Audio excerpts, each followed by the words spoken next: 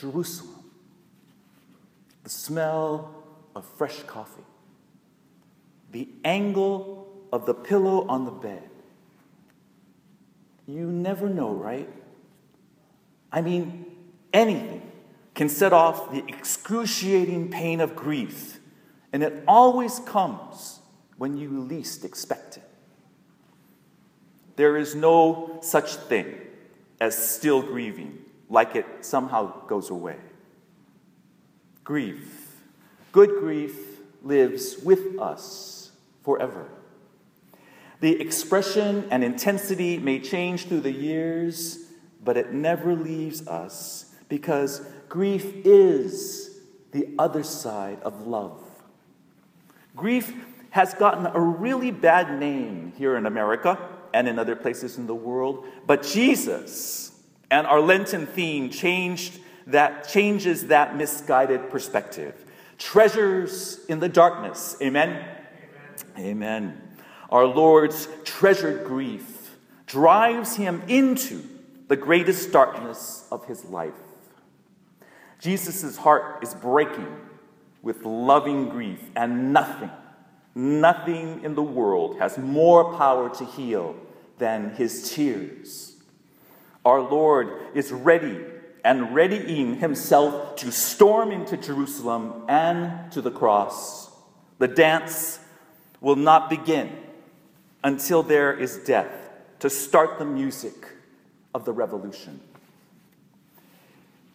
In November of last year, I was asked to speak at a weekend retreat for the Open Door, an LGBTQ support group that meets at Evergreen Baptist Church of Los Angeles. So much about that ask was already healing and affirming for me, since I was an associate pastor at Evergreen while still in the closet, and the young, very new senior pastor is a very good friend of mine. And while I am happy that the church has been open to having a support group meet in their facility, they are not yet fully welcoming and affirming of our dear LGBTQ sisters and brothers. As far as their policy and polities are concerned. Good grief. And it was.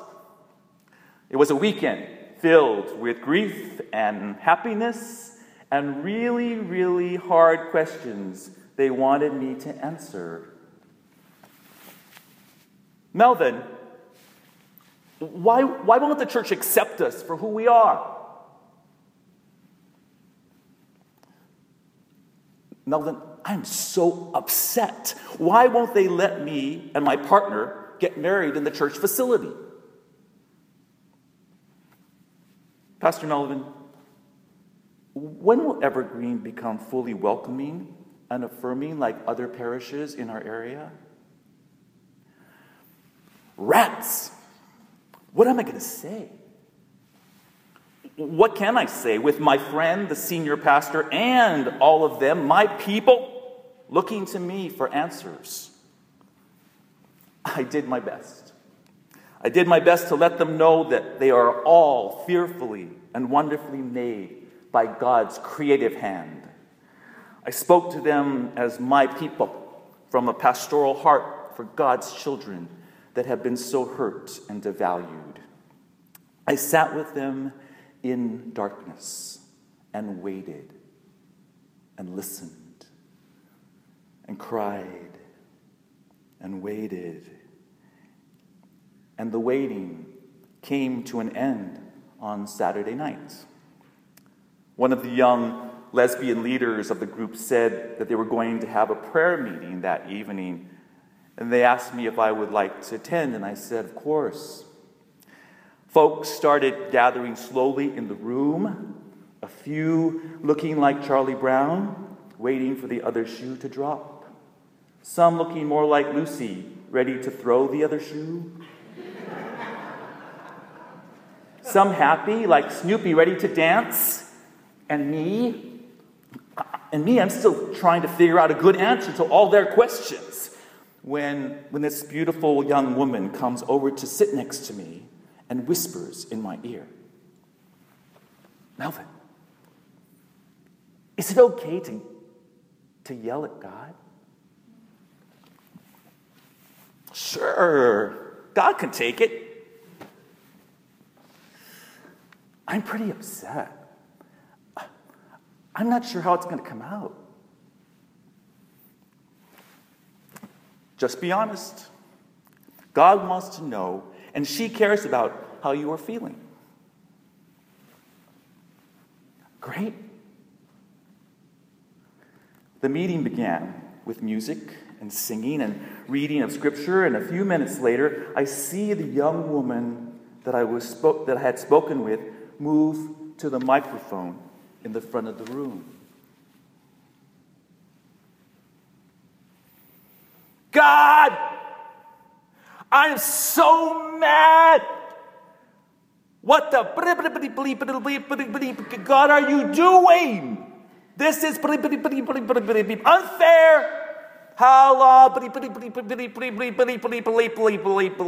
Lord! Good grief. And oh my goodness, she was using every swear word in the English language to yell at God. It was crazy, and I felt responsible. And she was going on and on for what seemed like an eternity. And then another person got up and started doing the same thing. "God, you are crazy. What are you doing to us?" And then another person, "God, how long do we have to put up with this?" It kept going and going with more people adding to their cries into the mix. And all I kept thinking was, "You blockhead, Melvin. Why didn't you tell her it was okay to scream at God? Now you did it. Now happiness is two kinds of ice cream. Finding your skate key, telling the time." Suddenly, I hear music mixed in with screaming and yelling. "Happiness is learning to whistle, tying your shoe for the very first time." And I hear people lifting up prayers and praising God and laughing and crying.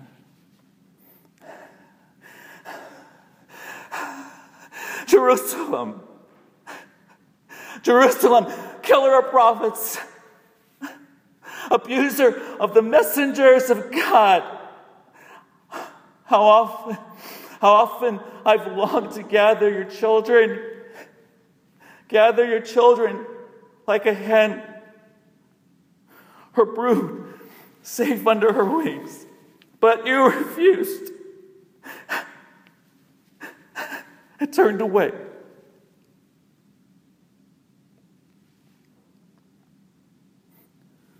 It was the greatest worship service I'd ever experienced in my life. It was the book of Psalms, all the Psalms being sung and screamed and cried out at the same moment.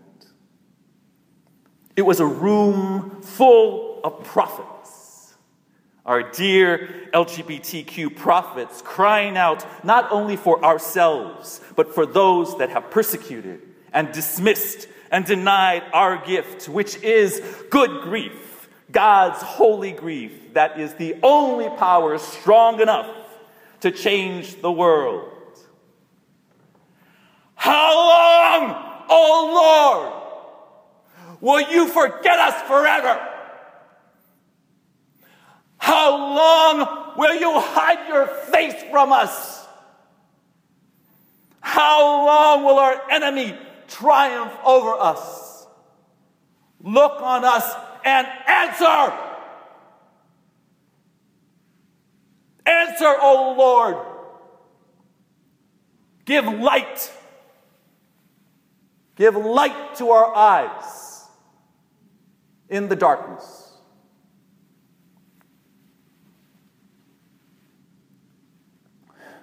Jerusalem. The smell of fresh coffee. The angle of the pillow. Be ready. Be ready for the unexpected miracle of tears. God is calling us to be like Charlie Brown and grieve for our nation and our world that is in need of good grief and love. God is calling us to be like Lucy and storm into the darkness to find the treasure hidden in the field. God is calling us to be like Snoopy, ready to dance with all our heart and mind and strength. Happiness belongs to those who grieve, to those who storm into, for those who dance. The last word comes from Mark, my beloved husband, who writes in the Lenten Journal for Good Friday. Gracious God, often we encounter pain. When we encounter pain, we want it to go away. Teach us to embrace it, that we might find love, even in pain and difficulty.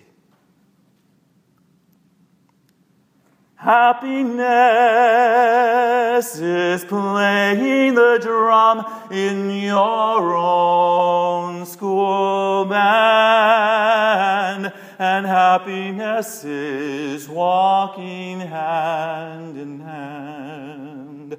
Happiness is morning and evening, daytime and nighttime too, for happiness is anyone or anything at all that's love.